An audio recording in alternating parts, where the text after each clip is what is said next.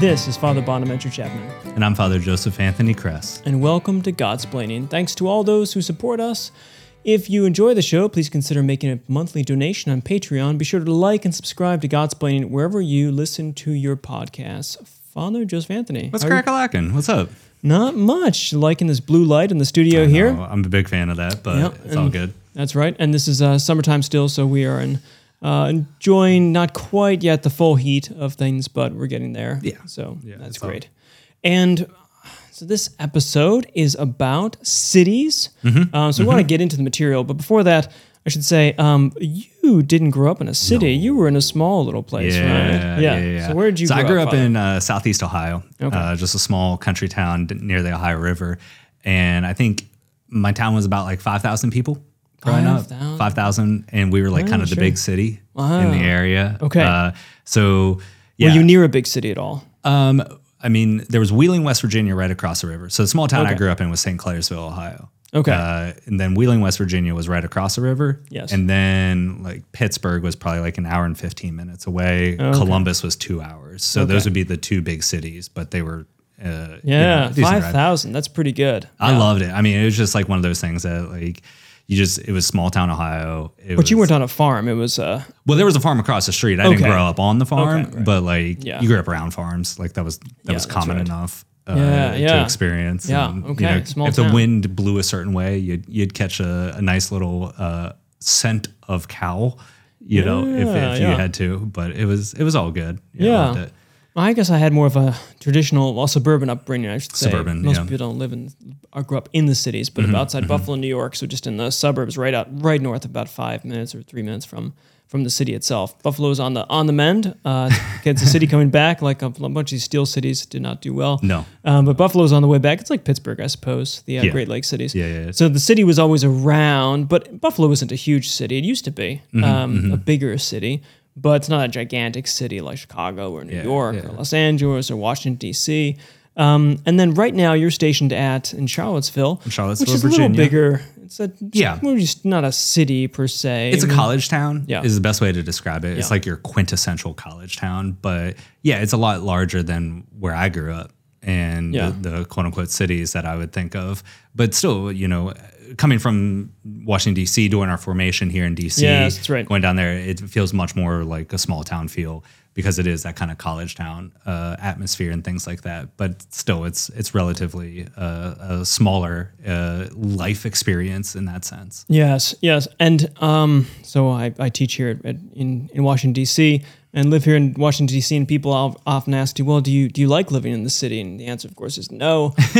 Cities are tough. Cities are real tough. There's something about them, as people know. But at the same time, many people do live in cities and will have to live in cities or for work and this kind of thing. And a lot of people are working in cities but living outside of cities. So we thought there is this movement, or at least there's an understanding or potential idea that cities should be moved away from. People should move outside of cities. There's this kind of back to the land movement, which was, of course, G.K. Chester and Hilaire Belloc, and Dominicans. So Father Vincent McNabb was in charge of move in the early 20th century. You see this again, I think, with Rod Dreher and the kind of Benedict option move. Yes, I think you're seeing more people like this moving out to the land, which is perfectly acceptable. There's some beautiful things about being out on the land in these smaller places. But we thought, well, a lot of people just don't have this kind of option. We're going to be living in cities, or at least many people live in or near cities or dwell around cities. So the question is, can you live well in a modern city? Can you live well in a modern city? I think people are asking this. Yeah, and I see it, by doing a lot of campus ministry and college ministry at the University of Virginia. I have a lot of my graduates who then will immediately go into cities, whether that's New York or DC and those types of things. And so they'll at least spend a large portion of their first years post-baccalaureate or post-graduation in the cities before they can, move out to suburbs or even further out and things like that. So it's kind of a question of like, okay, maybe for some people you're not able to go out to the city, or for others it's going to be a period of your life that you are in the cities before you can move further out or something like this. So the question of like, okay, if you have to spend time living in the city for a variety of reasons. Well, how do we do that? Like, and how do we do that well and not let it kind of just poison us and become jaded or anything like that? That's right. And you might think that actually we're not supposed to be city dwellers, but there is a tradition, of course, I mean, going back to Aristotle, that we're political animals. Yes. Which generally means, people think it means like we're political animals in the sense of kind of getting into fights and debates and all this sort of thing. But of course, Aristotle doesn't mean that. He means politike, so which means from the polis. Right. Which is what close to Greek is translated as city, something like this, that we're meant to actually live in cities together. He makes a distinction, of course, our listeners might be familiar with this, between living and living well. Yeah. Living is just subsiding, subsisting, I should say. Surviving. And living well is actually aiming towards something. And interestingly enough, Aristotle thinks that to live well, to live the fullest virtuous life, it is more than just living with yourself, but actually living in a polis, living in a city. Yeah. That's why for him, after ethics comes the book, completing the ethics book is the politics book, which is not so much about how to be a political actor as Machiavelli would have it, but actually how to dwell well as a human being once you've worked the virtues out. Kind of like how to be a citizen. That's right. And I think this difference of, you said living well, sometimes you'll hear presented of like surviving versus thriving and things like that. But it's like, the politics is about like, well, how are you a citizen in relation with your peers, your other citizens, these other human beings, because we're not meant to be isolated. We're meant to be in communion with each other. So let's talk about what that means to live in community, and maybe dare we even say proximate community with each other in very close proximity, as we would see with like, our kind of modern cities where the population density, where that is very high. Yeah. Well, this is a good turn because for Aristotle, he used the city as something like Athens, a city-state, something. Yeah. So, but now that's a little bigger than St. Clairsville, not too much though. But his imagination of a city like New York, for instance, having 11 million people, it would just be not something he's interested in. Or the question is, who knows if he'd actually think this was something possible to exist in. But of course, he doesn't have the technology, the steel girders, and all this kind of thing that we have today. So we can pack people in. But it means the question is, well, if for Aristotle and for human flourishing, it's you need to have more than 5 people to be around to really flourish. He thinks the city provides things for life. It gives you a freedom to be able to think and contemplate and live the virtuous life in a way that, for instance, living on a farm, you might not always have unless you have a very big farm, because you need to go and get other things from people. Right. Whereas in the city, it's easier to provide that. So he gives it a chance for leisure and such. But if you can have something too small, you can also have something too big. And I think this is the question a lot of people have about the modern city, where it just becomes a utilitarian thing. Like, I have to live in the city because I have this job, but I don't want to be there, and I just do my time. Yeah. And one might even think, actually, as Catholics, we could say, well, yeah, that's right. We shouldn't be in these kind of mega cities, these sort of things packed in all together, treated like cogs in the wheel. And there's something about that. Modern cities, these kind of giant steel and concrete and glass now, people love to build buildings out of glass now, cities they can be dangerous. Yeah. So there are temptations, or there are difficulties in the city that actually makes it hard to live well, right? Yeah, I think that you see in a current kind of structure in a modern city, it's more set up for like commerce and entertainment than being a domicile, like to be a domestic experience. And so like that's where you've experienced this tension where it's like, okay, we're gonna create these big skyscrapers and have these corporations move into a downtown office building, so that brings thousands of jobs and all these things, which once again, we want to kind of support that. But then to be living, as a home, raising a family and things like that in a structure that is so uber efficient on people moving in and out and all these other things to facilitate commerce and entertainment, then that becomes a deep tension of like, okay, well, can I actually, live a life, a domestic life, and raise a family within this kind of whirlwind that doesn't really give a rip about actually facilitating or helping that aspect. That's right. Of my life. It's in a sense, in some ways you could think the modern city is designed as basically just a workplace. It's like a factory. Yeah. And then it has, of course, within it, like break rooms, which like theaters and for entertainment for you to kind of enjoy for a second, let off steam. But it doesn't have any living rooms in it. It's just got the workroom and the entertainment room or something. And it's missing out the actual living of it, where you'd have a garden, or this is all metaphor here, or some kind of, backyard or somewhere or just the living room and the family room even. I mean, do cities have these? If you think of a city as like a house, it really is stripped down to its bare essentials. And it forces you to kind of live, or at least it inclines you to live as if you were just siloed off and doing your time. Yeah. I noticed this because there are lots of people, there are plenty of people in condos or the townhouses behind us here at the House of Studies. Right. You probably notice the same thing in cities you go to, New York especially, where you could live on the same floor or next door to someone and have no idea who these people are. Yeah. I grew up knowing in a suburban neighborhood, you knew all your neighbors. You knew about who was there, who were the same age to play with. We play street hockey with those. You'd walk door to door and, hey, is Bobby here? Or is Matt here? Or something to get together. Oh, yeah. Whereas in the city, you have this kind of, I don't talk to that guy. I might live next to him for 10 years, but I don't know who my neighbor is. Yeah. And I mean, growing up in a very small town, it was even more so. It was even more so. Like, you'd run into somebody and it was like, oh, your uncle so and so, who's this coworker of this person, or like you just knew everybody's family tree, not just like your immediate. You knew who their family lines were, and that's also like, it's very common once you go further south. Like, you would ask somebody like, oh, you're so and so's kid, like, so that you would know their entire family line, because that was so important to that. But I think one of those aspects is like, once you move into these modern cities that are so highly in the high population density of all of that, it does facilitate a certain anonymity. Like, you just go about your day, and it's definitely the case on like the East Coast. Like, you'll walk down the streets and nobody's going to say hi to each other. Nobody even looks at each other in the eye. And if you do kind of break that facade and you say, hey, how you doing? I was like, who are you? Like, you're not from here. Like, I need to get where I need to go. Like, there's this efficiency, like, go get them. I don't have time to deal with you because I got ish to do. Yes. And what's the kind of the fallout of that is going to be this anonymity. And so you deal with the people you deal with, and maybe you get to know you're like kind of the guy who runs the bodega because that's where you go.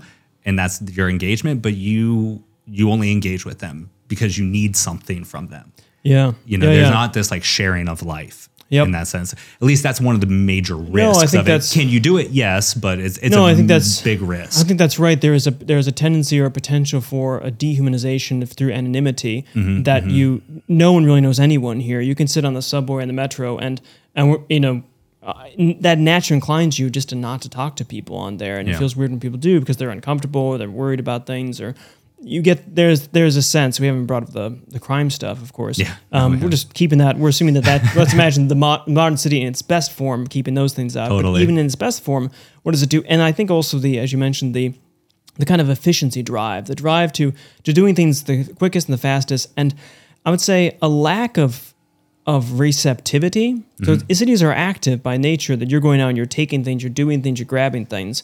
And whereas when you're in outside of a city, there's a little more receptivity, not only just to nature happening, but also to people happening around you, that you're not just living alongside people, but you're dwelling with people. And so if something happens in the neighborhood, you might all chip together and do something about it, or fix things. And there's that, whereas in the city, it's not my problem. If it's not mine, it's not my problem. There's a sense, because there's so many of you, it's like a tragedy of the commons, right? There's many people, and we have services to deal with all these things, that we don't really need to help each other out in that. That's at least a tendency. And I think that kind of tension that you bring up is really good, because I tend to try to, break things down to those kind of common denominators often, and that kind of difference between active and receptive, or active and contemplative is really big. And I think that's part of the reason that there's this big push towards moving out of the cities and into the countryside and homesteading, is because there's this like exhaustion of activity. Yeah, gerbil wheel kind of stuff. Exactly. Yeah. And you see that in the corporate world, you see that in all these other things, but like the modern city is built upon active and activity. Yeah. And there may be these like little intentional pockets of kind of receptivity or contemplation. Central Park can be that. Yeah. 'Cause it's beautiful, but even at that gets so busy and hectic, and there's not a place to just kind of relax because there's always somebody jogging by or whatever. And that's why like the countryside becomes so attractive. Yes. Because it's like I haven't experienced, there's no place for this in my life, instead of trying to find maybe a balanced life or harmonious life in that sense. That's right. And so you could think that, well, we've made a good case for just moving out of the city and getting rid of it and saying let's go. But let alone the fact that it might not be possible for everyone to do this, nor valuable. Maybe it's worth saying that there are good things about a city. Yeah. We'll talk about first some good things about them, and then perhaps we'll do some practical tips on how to live intentionally in a city to take advantage of the good things as opposed to sliding into the stuff we've talked about so far. You might not have thought about, but it actually is just that the city kind of pushes itself upon you in a way, so that we as people want to live lives of virtue, especially Catholics living lives of virtue in the city, have to take on board some intentionality to these things. Totally. So we've talked about some of the dangers and temptations and the problems of the modern city, but there are also some benefits in the modern city that you can't receive anywhere else or in that. So what do you think? What do you think is valuable? I've got some ideas. But what do you think was valuable about the modern city? What can be said for it before we just level the whole thing? I think two things there. And the first thing is my experience in New York City, being there as a Dominican on kind of fits and spurts at different times. What I notice about New York City is it's so big that it's small. Like it's huge. It's a city of 11 million people, but you have all these small neighborhoods. Yeah. And so there are many people that don't leave a 4-block radius. And it can be, and it tends to be actually, once you hit that kind of certain size, it tends to be very small and very neighborhood oriented. Yeah. And so like you have your bodega on the corner, you have your coffee shop that you always see because that's just what's in proximity, and everything is within a 4-block radius. Now there's thousands of coffee shops there, but you have yours within your arm's reach. And so you just keep going to those places. So I think that's actually, you see a little bit of just human nature, like still piercing through the concrete jungle in that's saying like, well, I'm still going to have my neighborhood and I don't always have to go all over the city and everything. I'm just going to stay within this. And that it can be so big that it actually becomes small in that sense. And I think the other thing that what I've experienced from living in a very, very, very small town to now living on the East Coast in different cities is that there's a beautiful opportunity to engage in the arts that you do not have in a small town. So whether it's museums or concerts or any types of like beautiful, ballets or musicals and things like that, you have this great ability to engage in beautiful art that is within reach, and it tends to be within metropolitan centers. Yeah, that's and right. that's something that's like a huge asset and beautiful thing. Now, you also have a different option for beautiful art, which is nature in smallest towns and the countryside. But there really is a great opportunity to engage in the arts in metropolitan areas. Yeah, I think that's right. I think that's it. And this, which does tie into how Aristotle thinks about the polis, is that provides things that couldn't be provided in the lower levels because you have a nice division of labor, not his term, but that allows for specialization and allows for the arts and things that no one could support on the farm necessarily. Totally. Can now support some museums and this sort of thing. To me, part of it, I suppose, is the city does bring people together as people. It's the chiaroscuro, the other side of the fact that we could just be cogs in the wheels, but the city does put you face to face, literally, with people on a more frequent basis. Yeah. Now, sometimes it's too close and such, but you have people around you all the time. Yeah. And that's one, I think, good. And the cities do bring up the difference between like persons and things. So just the fact that we are these creatures that have personalities, and we're persons as compared to the metal and the nonsense around us. We don't blend into the background. We stand starkly against all these other things. And we can forget, it's dangerous to think we're just cogs in the wheels. But the city, to me, reminds me that actually this is a sort of unnatural thing here. Yeah. And that therefore the persons show up more to me. The other thing is it does give you, with those persons, a difference of perspective in a way. You're introduced to things that sometimes and people that might make you uncomfortable. Absolutely. Not to say that this is a diversity kicker, this kind of thing, but to say that it does, all of us have a potential for tribalism, I suppose, or at least I do. And it forces me to meet people and talk to people from very different backgrounds, different views, that one sharpens my apologetic honing. So it makes me forces me to realize that I actually should have reasons for the hope that's within me. Right. There's opportunities for that. And also just to break down any preconceived notions I have about other cultures in a way. So it does mitigate that, at least, and put me in opportunities to think a little bit and expand a little bit my horizon. The universality of the church and human nature. Totally. That's important. Totally. And the city gives you an opportunity for that you might not get otherwise. No, I would 1,000% agree with that. Like I said, coming out of a very small town and now living in cities on the East Coast has been a beautiful opportunity to actually see that diversity, but also in the diversity see the consistency and the unity of human nature and the true universality of Christ as a savior for all of that in the Catholic faith. So you're going to be put face to face with those things where, coming out of a small town, it was like, just assume that everybody is Christian. Yeah. Like, I don't think I've, ever met a non-Christian before coming to the East Coast. Yep. I met some people who don't believe in God at all, but it was just like, if you're going to believe in God, it's got to be Christianity. Yeah. And it's like, whoa, okay, this is a different experience. Yeah. And so it does kind of hone your abilities, but also helps you to see the beauty of humanity in all of its diversity in that sense. Yeah, it does bring out the humanity. The other thing I think it does, and this is related to the cultural thing, but on the religious side, it allows access to religious experiences, particularly shrines, relics, processions. Different parts of the Catholic world are present there in a city because they can gather. It's a low bar, and you could say to actually travel to one of these things. Whereas if you live down the country, you can't visit a shrine in the same way. It has to be more of a pilgrimage, which is a different kind of act. And pilgrimage, I think we have an episode on pilgrimages, which is great.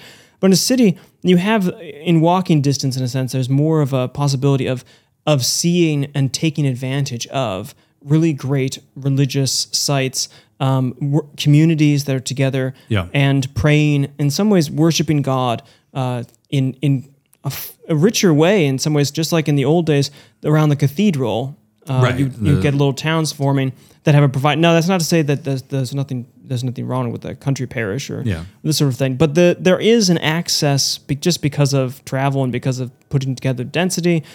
And more bang for their buck, I suppose, for shrines and an access to these kind of massive religious sites and Catholic cathedrals and such, which are beautiful for little pilgrimages going around to different churches. Yeah. It's fantastic. Now, that's all to say there are possibilities of having a good time in the city, of living well, especially as a Catholic. Yeah. But I think in the city we have to live intentionally. There are these pulls to vices. It's probably true in the small towns too. I suppose the vice of gossip and backbiting and all of this stuff. It is, you tend to be drawn to that in a small town because of how its dynamics work. In the same way, you can tend to draw to all those temptations and the anonymity and treating people as just means as opposed to ends in themselves. So perhaps in a city we have to live a little more intentionally. If we're living in a city, a little more intentionally as Christians to take advantage of living well there. So what do you think are some pro tips for how you think, because we've lived in cities, what things have you done or what have you failed to do but would like to do better with living in a city? I think one of the things that's a risk in living in the city, but how to live well in the city, is to try to live an integrated life. The city kind of perpetuates or encourages very fractured life. I work my 9 to 5, I go to the office. Then I come to my apartment or my condo and I'm there. And then I do these social things. And then I come back to this place and then I go off and do these things. And also because of the diversity, you have such things as these are my work friends, these are my church friends, these are my social friends. And so to try to say like, okay, this kind of fractured, a very kind of separated, compartmentalized life is a very large risk. So to live well in a city is to actually live an integrated life, and to say like, yes, I am me in all of these areas. Yes. Yeah, and to bring them all into play with each other. You're going to meet a diversity of people. You're going to work with a diversity, socialize, and see people in restaurants that are all kind of all those places. But to try to kind of temper yourself from slipping into compartmentalization. That's a good point, to see yourself as the single person that does these things and lives in these worlds, as opposed to I'm here for this, I'm this and this. We do separate or just different identities. Yeah. I think another thing is, and I'm conscious of this, is trying to treat people as people out there in the cities. We're generally inclined to treat people as means and mere means, I should say, in cities, because we're moving so quickly. We've got so much to do and all of this. We're not taking time to actually talk with people. I'm not saying that you need to get in a conversation with your barista for a long period of time, but just the attitude of realizing that the person I'm interchanging with here right now, to get a cup of coffee or to get a meal or something, is a person with a story. Now, I don't need to know that story, but I need to know this is a person with a story, and I need to relate to that person this way. So the city intentionally treating people not as like service servants or service providers, but actually as human beings who I'm living with. I might not actually live near this person, but I dwell with this person in this city in a way that I might dwell in a suburban neighborhood with someone down the street. The other thing is the city, and maybe this is part of one of the good benefits of living in a city that also turns into a practical tip, is that there is time for leisure in a city. And because we have so much that's able to be done for us, like I don't have to go out and milk a cow if I want milk. I don't have to go and make all my breakfast if I want. So like and traveling, I don't have to drive myself. I can just be on the metro, which means that it does provide a time for leisure, a time for educating oneself, for trying to be involved in the finer things. It's easy, though, I think, to just let that slide and watch YouTube videos on the metro or something. But instead, to take advantage of, actually, I don't have to do a lot of work to go to this place. I have 30 minutes. I can listen to something, or I can read a book, or I can do this, as opposed to just playing on the phone, for instance. Although everyone else is doing that and constantly checking emails, this is an opportunity, actually, for true leisure, which is what the city, for Aristotle, was there, is to live well, is to live a life that has a balance of both working but also contemplation on things, the higher things. And the city actually the modern city provides an opportunity for that. Although we don't always take advantage of it.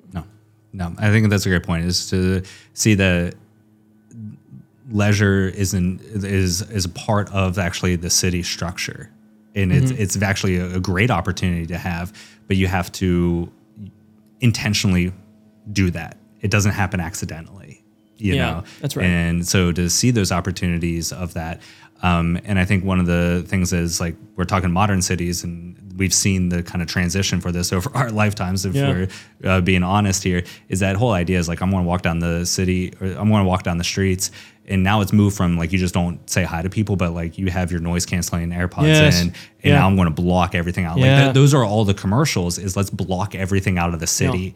And I think what we're kind of trying to argue here is actually there's good to the city. You have to find it and embrace the good, but let's just not block it all out. Yeah, that's right. And I think also this, with your the sense of integration, is that one of the benefits of the city is, for instance, for lunchtime, you can go to a mass, or you can find daily mass in cities very easily in a way that you might not be able to find in other places. And so you can make your life not just about work for this time and living this time and religious this time, but actually integrate it such that, for during lunch hour, I go over and sit in adoration for 15 minutes in front of the Blessed Sacrament somewhere.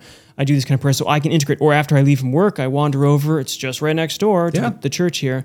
There are opportunities to actually integrate yourself as not just a maker of things as a human being, but actually as a spiritual, as a Catholic, that are provided in the cities. So that's that, again, the intentional integration of life.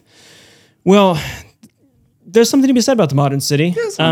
I still don't like living in one myself, but I do think there are benefits to it. I find it fascinating because, like, growing up such a small town, you're like, oh, it's a big city, like all these opportunities, you can do everything. So I get a certain kind of excitement about it. I'm like, oh, this is amazing. Yeah, I just come and live in DC for a while, and that excitement will be stricken from you. Yeah, it will. But for contingent reasons, not necessarily for the reasons that we've been talking about the modern city. Totally. But many of our listeners will be living in modern cities, so just remember, try to dig in a bit and realize that there are opportunities here to live the Catholic faith and live as a good human being with those around you.